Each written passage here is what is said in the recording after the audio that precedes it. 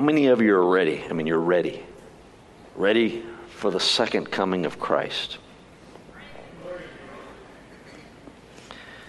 How many of you are ready for the rapture of the church? They're not the same. It's the rapture you need to be ready for. That was a trick question. Ready at any moment. How do you be ready? How do you answer that question? How am I supposed to be ready? What do I do? What does it mean to be actively ready?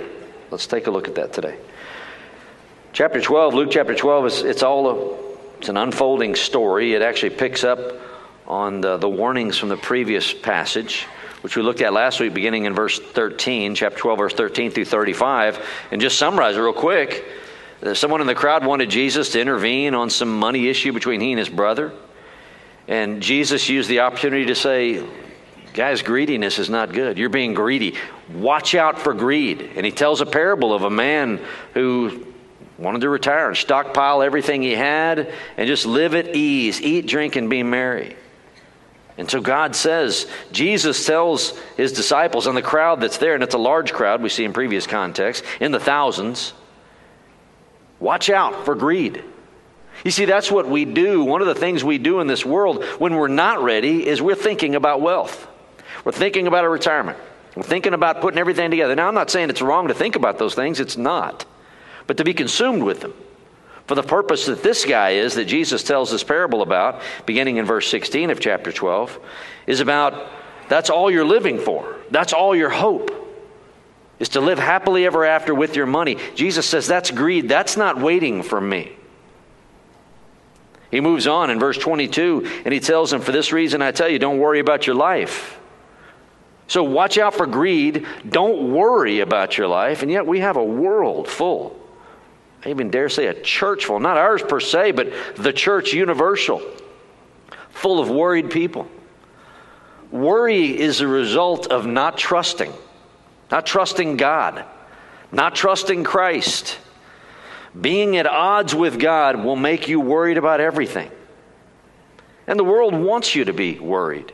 Politicians want you to be worried so they can be your savior. It's what election year is. Seems like every year is an election year. Someone trying to tell you what your terrible plight is, we're going to deliver you. And then the next year, someone's going to deliver us from them. They make us worried. That's their goal. If we're not worried, we're not tuning in, and we're not going to vote. Jesus says, for this reason, don't worry about your life. Beginning in verse 32, he says, verse 32, he says, but seek his kingdom, and these things will be added to you. Do not be afraid, little flock. Don't be greedy. This world is not the end all. Don't worry about your life. God's in control. Don't be afraid, little flock. Jesus is saying, I've got this.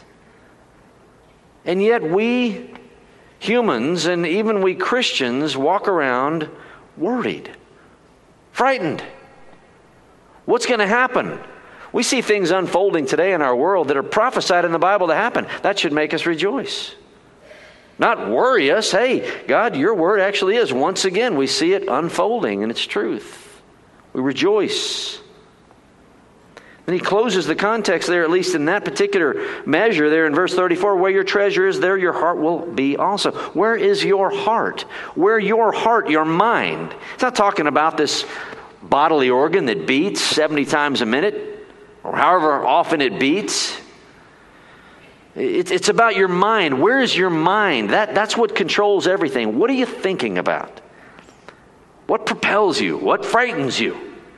What frightens you in one hand, and then what does your mind take you to say, no, God's in control. I'm not going to give in to that worry. And so we try to put our heart where our heart needs to be in order to not be greedy, to not worry, to not fear. Let's transfer our mind from the thoughts of fear and greed to that which is calm and peaceful. Everybody here like calm peacefulness? I love it. I love quiet, looking out over something beautiful, even if I'm just looking at the back of my eyelids and it's peaceful. That's wonderful, is it not? I love that. I like it too much, no doubt. But we're all after. That's why Jesus, I love that when Jesus appears, the first time he appears after his resurrection, what does he say? First word, peace be with you. I mean, what were the disciples doing? They're hovering in the upper room and they're worried to death. What are we going to do? What are we going to do? We saw Jesus die. Mary Magdalene saying he rose from the dead. They're probably thinking he got stolen. What are we going to do? They're going to kill us just like they killed Jesus. Bam! Guys, peace be with you. I'm here. I'm on my throne. I've got this. I've got this. So how do we get past it? The next section tells us, verse 35. Be dressed in readiness and keep your lamps lit. Quite literally in the Greek text, it's you be. That's all it says. Be. You know, the be verb, be. The word readiness isn't even in the Greek text, but that's what it's implying. You be, your loins girded, your lamps lit. Be. You. Be what? My loins are girded. The strange thing about, I don't know when pants were created, but I love the day they were created. People should stop saying it's better than sliced bread. We should say that's better than pants. Because there was a day when everybody wore girdles, dresses. So if a man, or if anyone, even a woman, if you wanted to run, if you needed to be unfettered, unhindered, you'd pull your girdle up and you'd stuff it in the belt. You know, you wore a long gown and you pulled it up. If you needed to run, you stuffed it in your belt. That's what he's saying. Be ready. Be girded. Gird that belt. The kids this week looked at the armor of God, faith, and the belt, that belt of truth. You buckle that belt of truth and everything hinges on that. Pull your dress up, even guys, and stick it in your belt. And now you can move around for action. We know the truth. The truth sets us free, does it not? Some of you are going, huh? Others of you know exactly what it means. The truth set you free from lies. And so he says, be dressed in readiness. Your loins girded, be. And keep your lamps lit. Have the light on. Be like men who are waiting for their master when he returns from the wedding feast. Now, this is not the wedding feast that Jesus is going to. What he pictures here, what Jesus pictures here in this parable is a master of a house, and the master of a house would have slaves.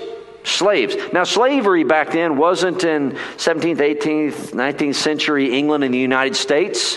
Slaves were, just so you know, in the New Testament, in the Old Testament even, certainly in the day of the Roman Empire, slaves were typically captured. They were prisoners of war that became slaves.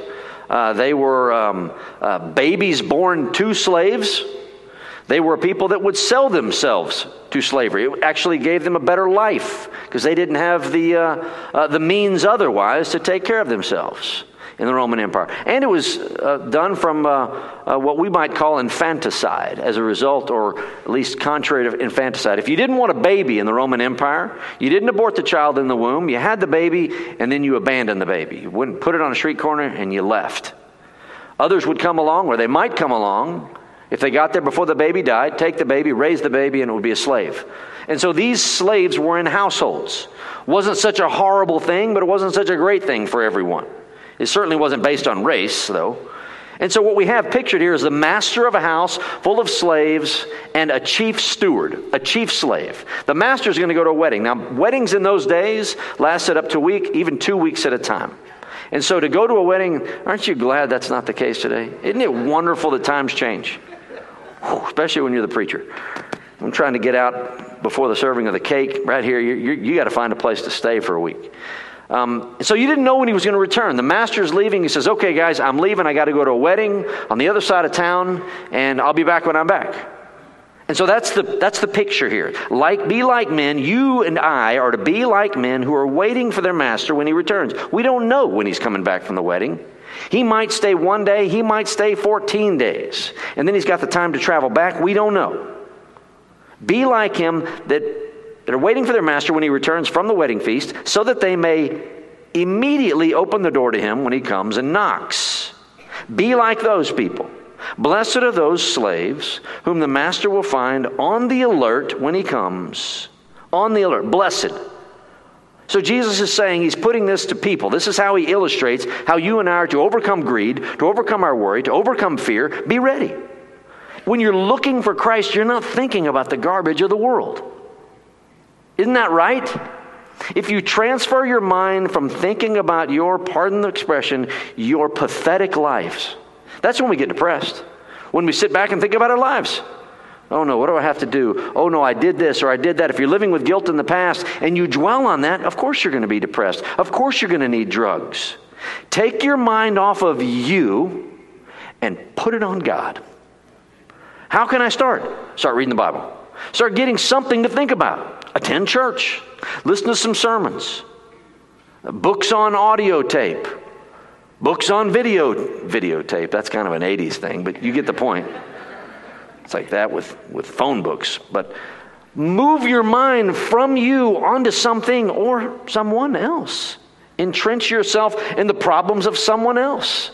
Think about them. That way when they ask you how you're doing, defer. Forget me. How are you doing? You told me a lot of things about you last week. I'd like to know how you're doing because I've been praying for you all week. When you take your prayer time off of you and onto someone else, it's amazing how your world changes. I know it firsthand. I'm a pastor. I've got a lot of people to pray for. I recommend it. And so when you're thinking about the coming of Christ, you're waiting for the coming of Christ. As these slaves are doing, is he here? I don't know, but keep the lights on because he'll be here any day. He could be here any time. We don't know when he's coming back. Note this, verse 37. I don't think this is anywhere in the New Testament. And I'll admit, I've glossed over it practically all my life and have never seen this. And I've read Luke more times than I can count. And I've glossed this over. Maybe you haven't. Blessed are those, verse 37, slaves whom the master will find on the alert when he comes. Truly I say that he will gird himself to serve and have them recline at the table. I've missed that for years. We think of Jesus coming back and we're going to serve him. No. Be on the lookout because when he arrives, you're going to be there. You're going to look. You'll be peering through the window. Here he comes. Get those lamps lit because they didn't have lights back then. Turn the lamp on. Get the oil ready. In fact, you can read this in a parable form in Matthew chapter 25, verses 1 to 13, the parable of the 10 virgins. Those that had their lamps lit and were ready, they got welcomed into the feast. Those that didn't and fell asleep, the door was closed on them. So as they're peering through the window, they see their master coming. Master comes in. He doesn't even have to knock on the door. They're opening the door for him. He comes in. You might expect that the slaves would go, Master, how was your trip? Was it okay? Please sit down. We've got a drink here for you. We've made you some hors d'oeuvres and we've got a meal coming for you. Blah, blah, blah. No, that's not what the second coming is. According to this parable, when the master comes back, he's going to be serving us. Hey, Jesus, can I have a little more cheese over here? Jesus, the chip bowl has gone dry here. I'll be right there. Can I get a straw, Jesus? It sounds absurd, doesn't it? And yet that's exactly what it says. That he will gird himself to serve and have them recline at the table and will come up and wait on them. You know, we get a picture of this in John 13. You know, Jesus disrobes everything but his undergarment. And he goes around and he washes the feet of his disciples on the night before he died. And in so doing, he pictures the Son of God, God Almighty, the eternal Creator, became flesh, stripped his clothing, got on his knees, and washed the filthy feet of those filthy disciples. A picture of what he did. Not only of his humility, but of a prophecy of what he will do when he returns. I don't know. I mean, I'm going to be like Peter going, Jesus, I need some more cheese, but I'll get it myself. Oh, no. Because remember, Peter said, you're not going to wash me. Oh, Jesus said, if I don't wash you, Peter, you can have no part. Well, then wash my whole body, for crying out loud. So instead of getting up, I'll get this, Lord. Have you ever been to a restaurant, you know, and the water pitcher is right over there, and you're waiting for the waiter or waitress? You go, you know, I'll get it myself. They're busy. No, Jesus will be right there. I'll get the straw. Said I'd get your straw.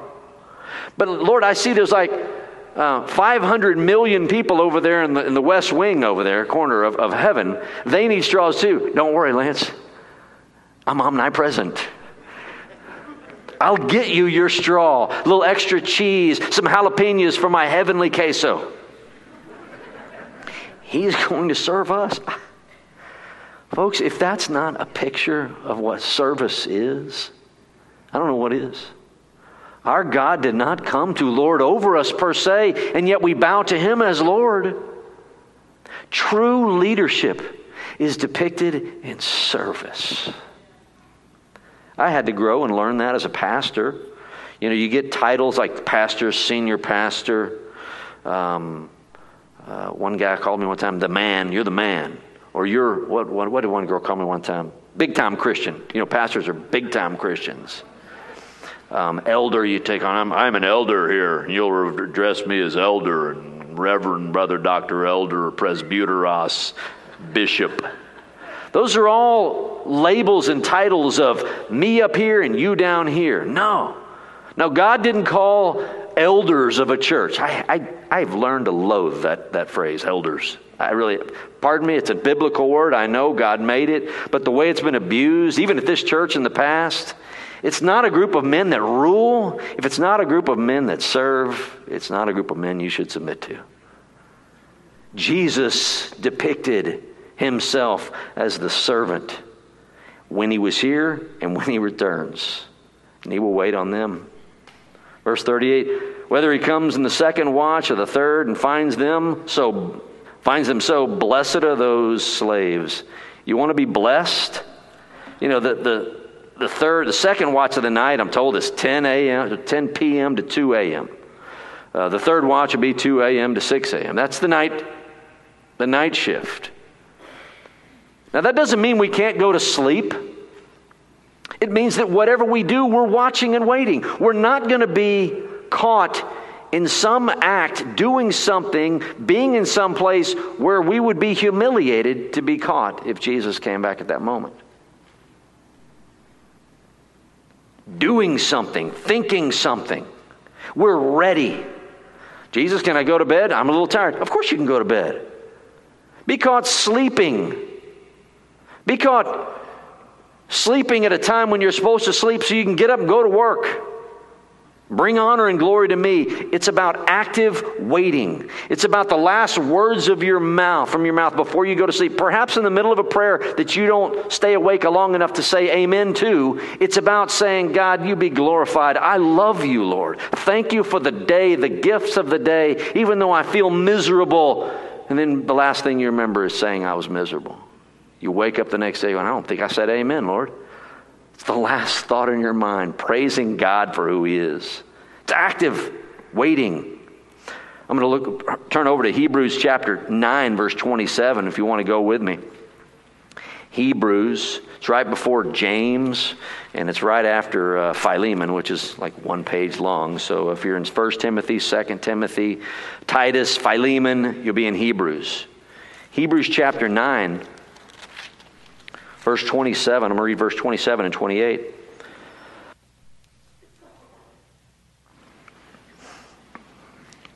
The writer of Hebrews says in 9:27, and inasmuch as it is appointed for men to die once, and after this comes judgment, so Christ also, having been offered once to bear the sins of many, will appear a second time for salvation without reference to sin. Note that, to those who eagerly await Him.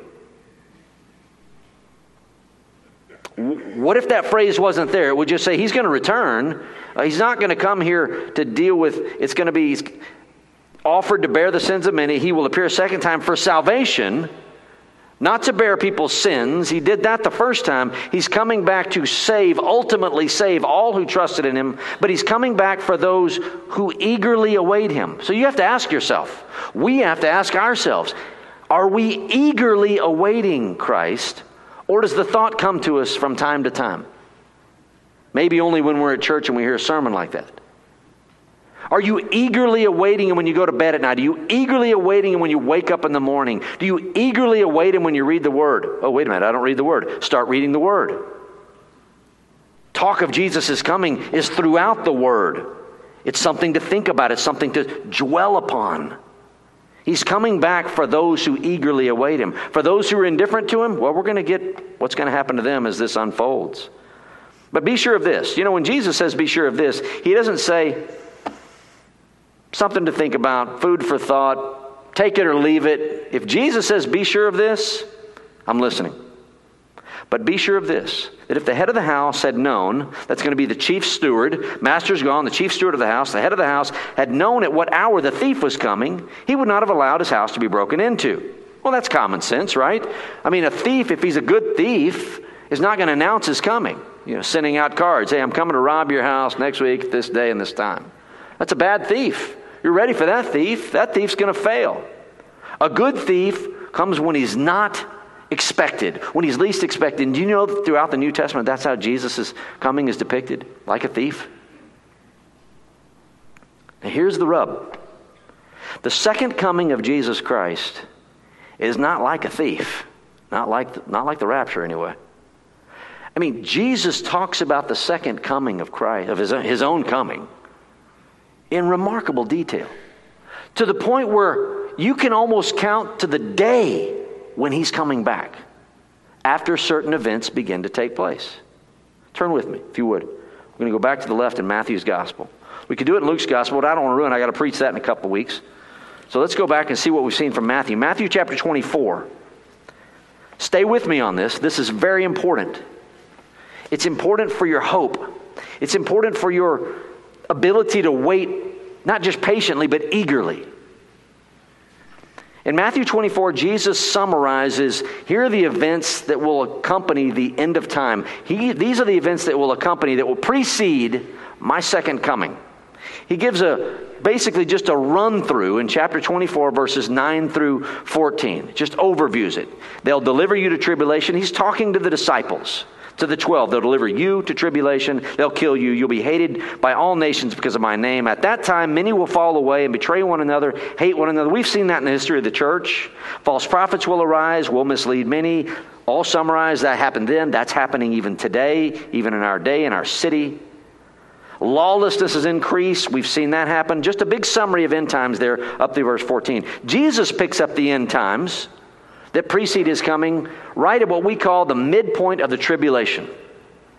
What's the tribulation? The tribulation, I'm going to put a bunch of passages together, and for those of you who've never heard this before, your head is going to spin.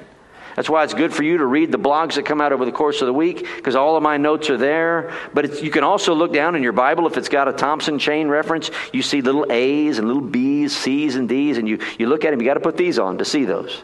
You got to go down in either the middle of your Bible or the bottom of your Bible, and you see the cross references. But here's what he's talking about. Here's what will unfold that lead up to the end times. This is very important. I should say that lead up to the second coming of Christ. The first thing that will happen is that the 70th week of Daniel must transpire. God promised 70 weeks for Daniel, 70 weeks of years. It equates to 490 years. 490 years. How about that? 490. When does that begin? Well, we know when it began. I'm not going to confuse you with all of the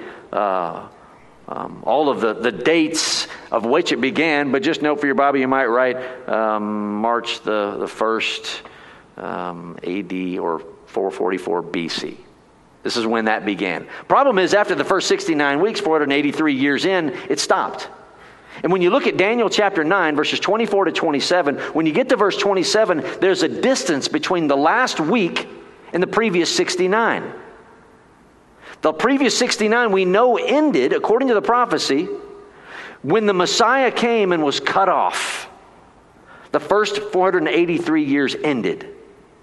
And the Jews their temple was destroyed 35 years later, and it was done. Judaism, however, came back onto this planet, came back onto the earth in 1948, and the Jews have had a state in Israel. Not the whole world doesn't like it necessarily, but the Jews today are looking to rebuild their temple. Daniel 9:27 says that there will be a temple, and there will be someone who comes in to make a treaty with Israel for 7 years. That's the last of the 70 weeks. That'll take the 483 years and bring them to 490 and will complete the prophecy. You still with me? No, you're not. 7 years are still unaccounted for in Daniel 9:27. It speaks in the middle of that week, Daniel 9:27, there will be a covenant broken. In the middle of that week. And there will be what's called the abomination of desolation, or really just Living Bible version, a really bad thing. This world leader who brokered this peace treaty with Israel will break his peace, and he will no longer allow Israel to worship their God, and he will become their God.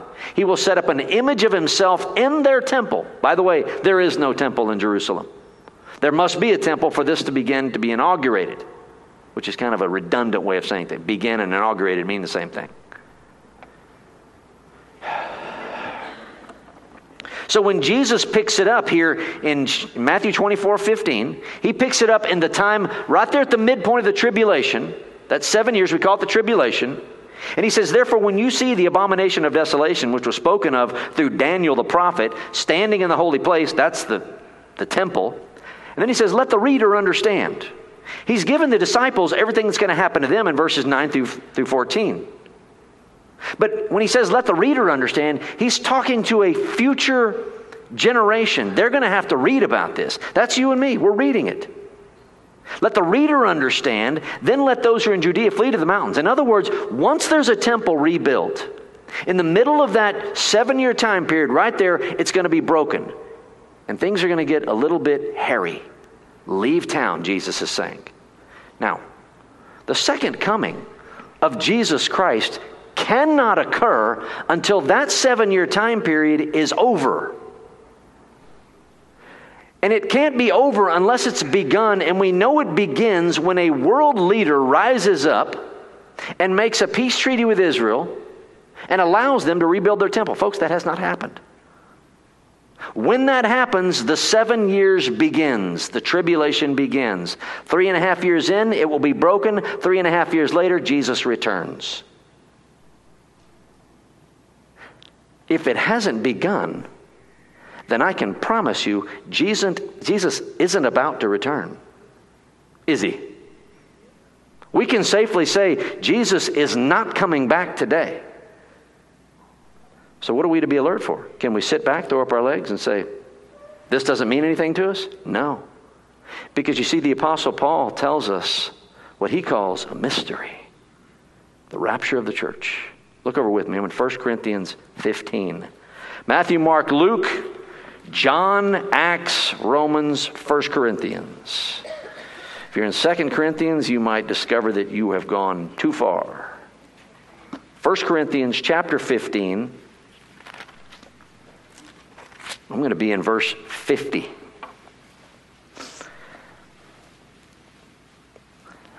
Mind you, if we read together, if we had the time to read all of Matthew 24, Mark chapter 13, Luke 17, and Luke 21, we would see that the second coming of Jesus Christ is no mystery. Jesus himself told his disciples over and over, here's my coming. These events will precede my coming. The great darkness of that day, it'll be so horrible in that tribulation time period, it'll be a time the world has never known nor will ever know thereafter. Everything Jesus has said about the second coming of Jesus is no mystery. So Paul says in 1 Corinthians 15, verse 50, he said, now I say this, brethren, that flesh and blood cannot inherit the kingdom of God. In other words, you're not entering it into these bodies, with these bodies. Nor does the perishable inherit the imperishable. Behold, I tell you a mystery. We will not all sleep, but we will all be changed. Folks, that's not a mystery if you're thinking about it in terms of the second coming. We know at the second coming, the dead will rise. Why would Paul say, I'm telling you a mystery, if he's talking about something everyone already knew about? But he's not. Behold, I tell you a mystery. We will not all sleep. We is probably emphasized there. We will not all sleep, or die, that is. But we will all be changed in a moment, in the twinkling of an eye, at the last trumpet. For the trumpet will sound, and the dead will be raised imperishable, and we will be changed. If you're in 1 Corinthians, look over at the sister passage we look at in 1 Thessalonians. So from 1 Corinthians, you'll go 2 Corinthians, Galatians, Ephesians, Philippians, Colossians, 1 Thessalonians. 1 Thessalonians chapter 4.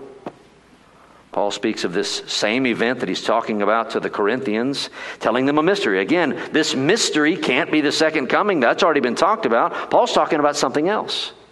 And we need him to talk about something else, because I just told you that the second coming of Christ, at least for us, is not an imminent event. It cannot occur at any moment.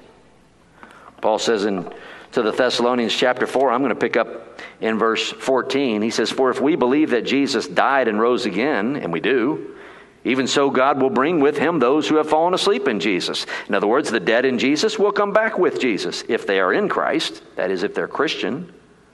Verse 15, "For this we say to you, by the word of the Lord, that we who are alive and remain until the coming of the Lord will not precede those who have fallen asleep. For the Lord himself will descend from heaven with a shout, with the voice of the archangel, and with the trumpet of God, and the dead in Christ will rise first. Then we who are alive and remain will be caught up." That's where we get the word rapture. Rapture is a Latin word. Caught up or snatched. Then we who are alive, they're going to go first. They're going to come out of their graves in an instant before you can say, "Hey, look, the graves are opening up." You want to have time to say that. They will rise up. Their bodies will be given to them. They're already with Jesus in heaven. They're clothed with heaven, according to 2 Corinthians chapter 5. They're clothed with heaven. Isn't that beautiful? Think about your loved ones who are in Christ. Clothed with heaven. They will, however, get their glorified body in an instant. Bam!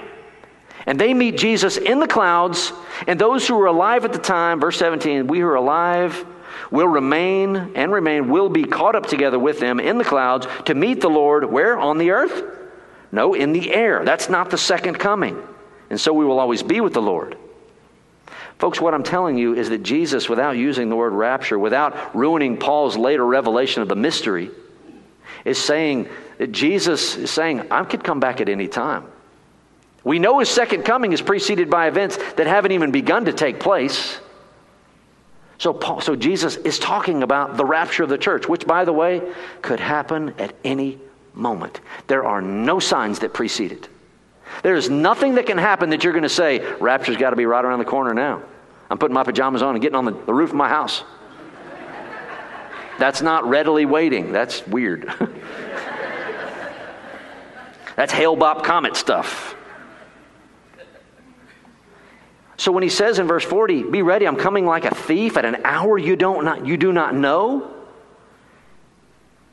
You and I, folks, are to be ready, not for his second coming, but for the rapture of the church. And for those of you, I don't mean to be ugly. I have been sarcastic about it in the past. Sometimes I try to make my point through sarcasm and I fail all the time, miserably. But maybe you're one of those people that believes, I believe that the rapture will occur at the midpoint. Well, then this passage today means nothing for you. If you don't believe that Jesus is coming until the midpoint after the tribulation, there is no imminency for you. In fact, if you're living in the tribulation at that point, just count off 1,260 days, then get on your roof in your pajamas. He's coming that day. There's no imminence in that either. Others believe that the rapture happens at the end of the tribulation. They're post-tribulationists, which the first question I ask is, what's the point? Rapture, bring you back down so we can live on the earth? That's absurd anyway. But I have one family friend that believes that, not from here. And they have babies, and they're scared out of their minds for their babies. We're going to have to raise our children. We're going to have to go through the tribulation. What are we going to do? Jesus said, don't live in fear. How can you not live in fear? By knowing he's going to rescue us before that time. By knowing he's on his throne. There is no imminence if you believe in a mid-tribulation rapture, a post-tribulation rapture, or if it's just going to happen at the second coming. Maybe you were raised Presbyterian, you were raised in an amillennial church, and you're just kind of hanging on to us dispensationalists here at this church.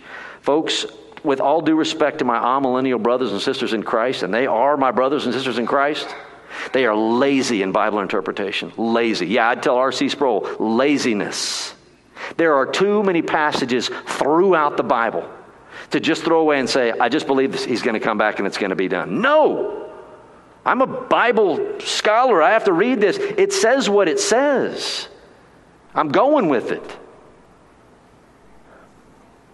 So when Jesus says, it could come at any hour, at any moment, and one that you do not expect, he says it also, Paul says it in 1 Thessalonians chapter 5, verses 2 to 4. I'm coming like a thief. Peter says it, 2 Peter chapter 3, verse 10, coming like a thief.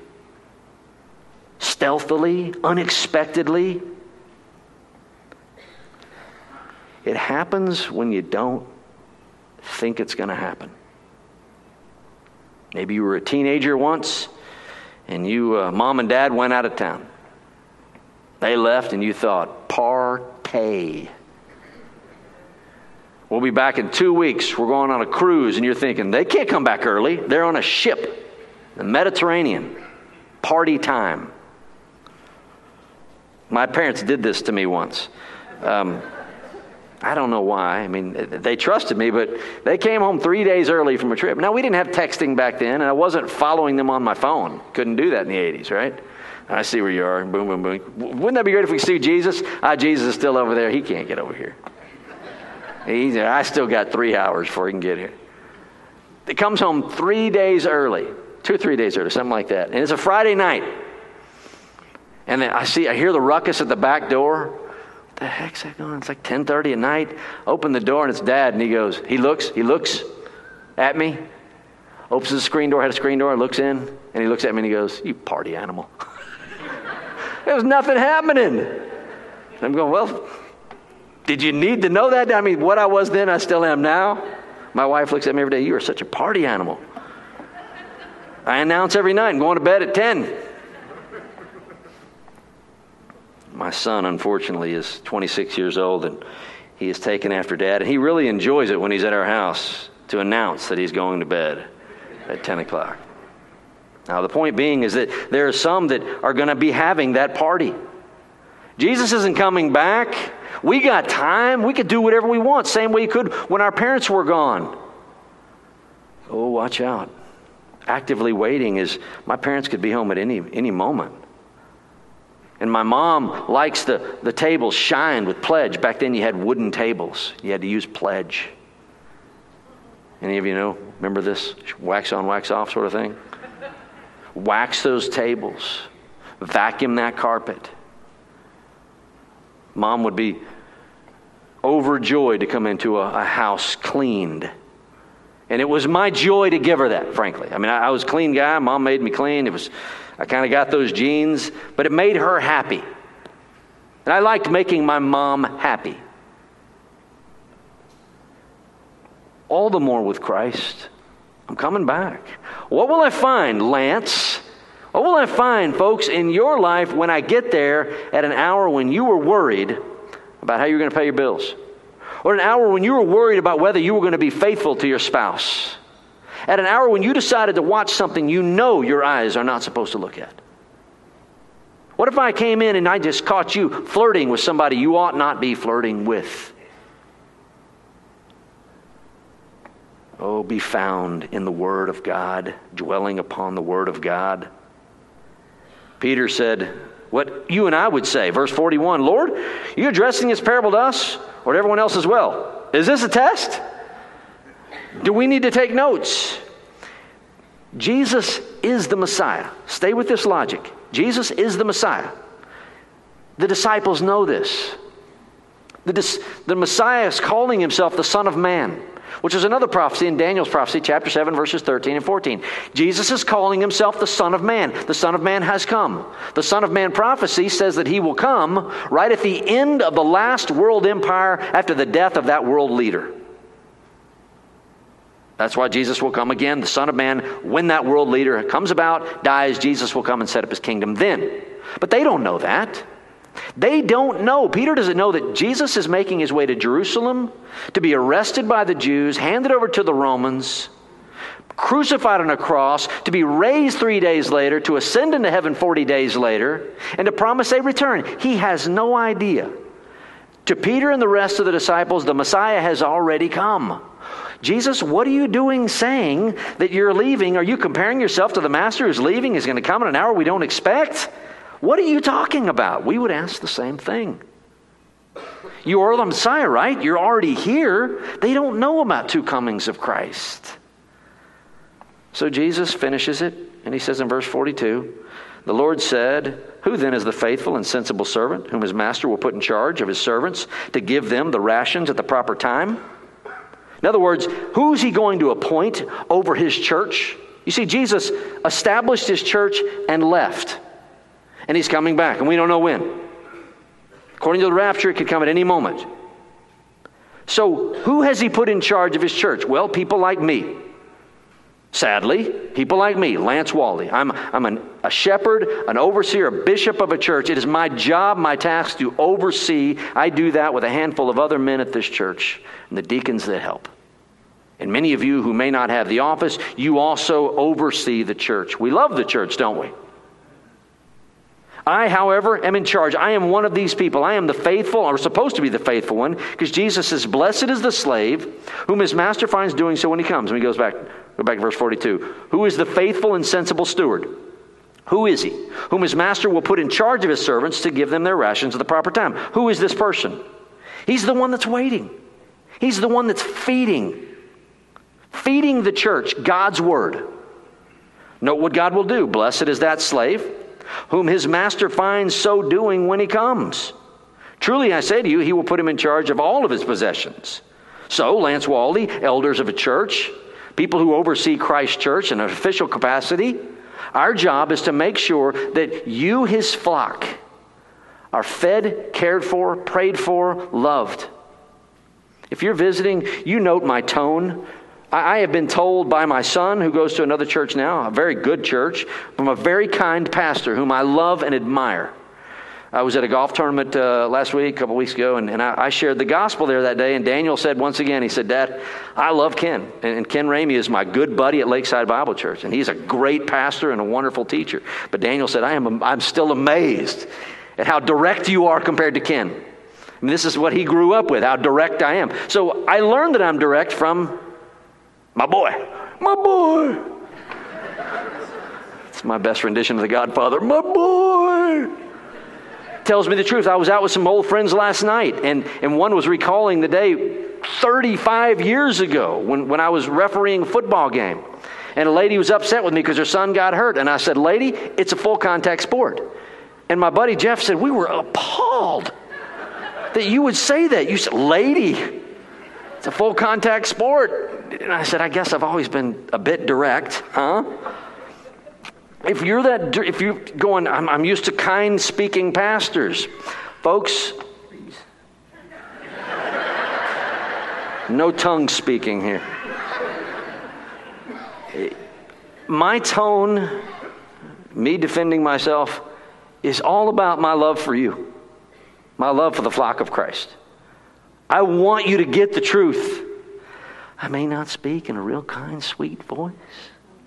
It's just not the way I'm wired. That's not who I am. I know some people loathe me for that and don't come back. And I don't want to say it's okay because I don't want it to be okay. I love you. It is my task to give you God's word, to plead with you, to wait eagerly for him. I do it with tears. I'm about to crack right now. I mean it. I love the people of God. That doesn't mean I'm always in love with you or you in love with me. We put up with each other, don't we? You more towards me than me towards you. But that's what the slave does, the one in charge. What's wrong with our pastors in the churches today? They don't even feed the flock. Remember when Jesus told Peter, asked Peter 3 times, Peter, do you love me? Do you love me? Do you love me? What are the 3 things Jesus said? One thing 3 times. If you love me, feed my sheep. Tend my lambs. They're my sheep. Peter, you feed them. That's my job. That's why I keep you for a whole hour, feeding you God's word. I know you get a little antsy at 35, 45 minutes. I see this little move. I see some of you try to do it real subtly. You're like, because I'm looking right at you. I get it. An hour's a long time, but it's just an hour to be fed God's word. I want to be found faithful when he comes back. Verse 45, but if that slave says in his heart, my master will be a long time in coming, and begins to beat the slaves, both men and women, and to eat and get drunk, the master of that slave will come in a day when he does not expect him, at an hour when he does not know, and will put him in the corner and tell him to take time out. It doesn't say that. If you don't have a Bible, forget what I just said. It says he will cut him to pieces. You had my flock, pastors. You abused my people by not feeding them my word, by leading them to believe that A, women can be preachers, By B, that we can ordain homosexuals. By C, that you can live in an adulterous relationship outside of marriage. You led my people to believe that filth, which churches do all over the world nowadays.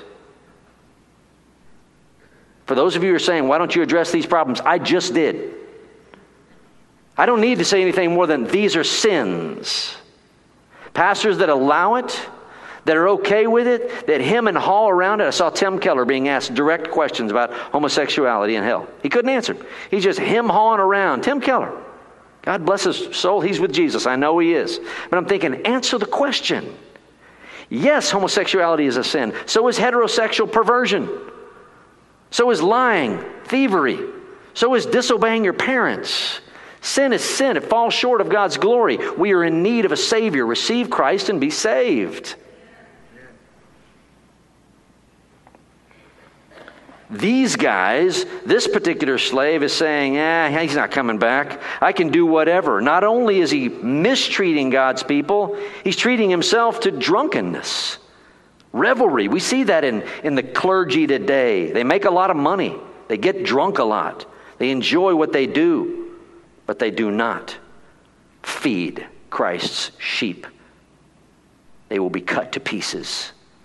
Now, you've got masters that do well will be rewarded. I'm sorry, masters, you've got pastors that do well and will be rewarded. You've got other pastors that don't and are going to be cut to pieces, assigned a place with the unbelievers.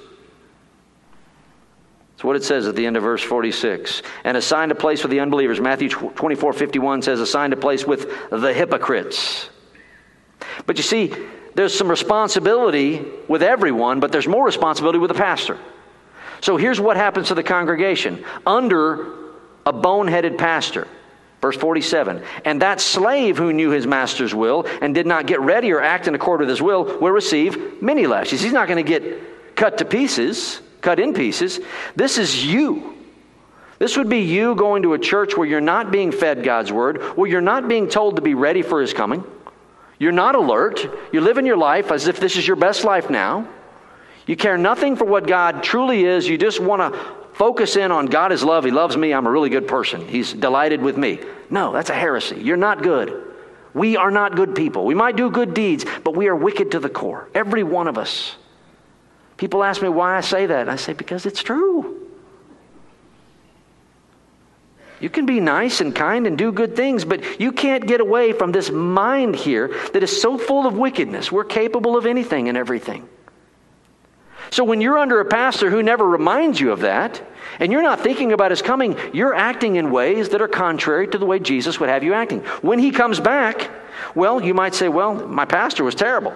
True. But you're still going to pay. There are many lashes for that person. We might see here degrees of hell. The hottest of the hot are where those who have the responsibility to train and feed God's people don't. Hottest of the hot. A level up, a little cooler, air conditioner with no Freon. That's those who listened to the false teachers. Verse 48, you've got some that even have maybe a little bit of Freon. Verse 48, but the one who did not know it, that's people that are ignorant of everything. They go to church and they're ignorant of everything. You ever met somebody that goes to church and knows nothing about God's word? They've heard the name Jesus, but they know nothing about Jesus. That's these people. The one who did not know it and committed deeds worthy of a flogging will receive but few. Yes, there are degrees of hell. There are degrees of heat in hell. It's all abandonment from God. It's all eternal damnation, eternal destruction, being destroyed over the course of eternity. According to 1 or 2 Thessalonians chapter 1, verse 9, it's a destruction over the course of eternity. From everyone. Note, stay with me. I know it's almost over, and you're thinking it's Father's Day lunch, but listen. From everyone who has been given much, folks, everyone here has been given much. I don't know how much you're going to eat today, but everyone in this room is going to have lunch. If you can't eat lunch today, please, I mean this, come forward and tell me, I have no lunch, I have no food. We will feed you. So I can say categorically, everyone here is going to eat today. You all have clothing on. You probably took a shower at least in the last day or two. You have running water. You can turn an air conditioner on. You probably have a vehicle or someone who owns a vehicle. You can see. You're sitting in very comfortable chairs. You are hearing the Word of God. You have been given much. You and I are in this crowd. From everyone who has been given much, much will be required. That household steward was given the words of God. He was given rule over the house of the master. Take care of my people. I'm coming back. I'm coming back at a time you don't know it. So be ready. And to whom they entrusted much, of him they will ask all the more. What God has given, we are responsible for. Today, you and I are responsible to know that Jesus is coming at any moment. Any moment. How you treat your spouse, men, how you treat your wives, your girlfriends, how you treat your animals, how you treat your enemies, how you treat your fellow drivers on the road.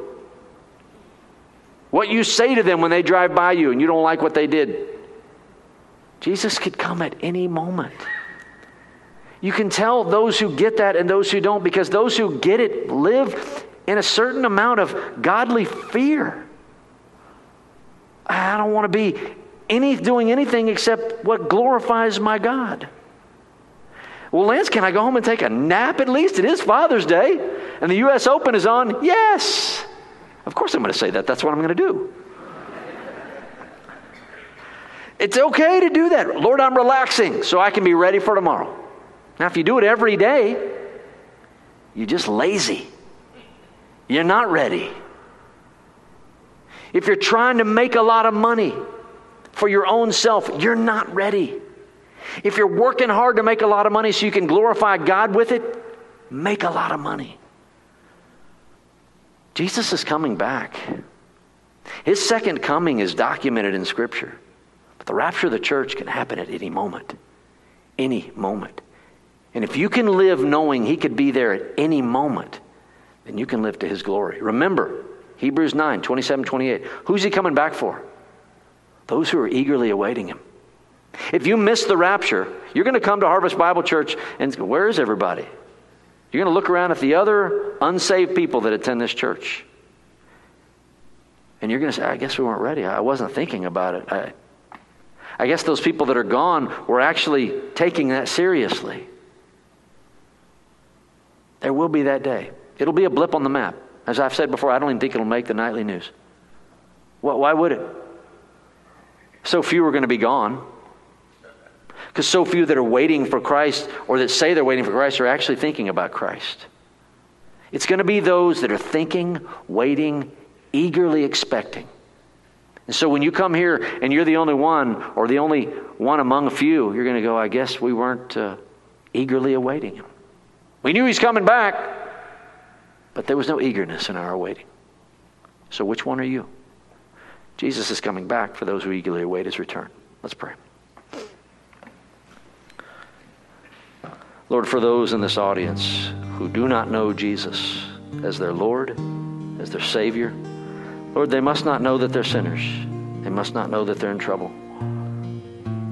Stir in their spirit and remind them they are sinners, fallen short of your glory, and hence in danger of eternal death.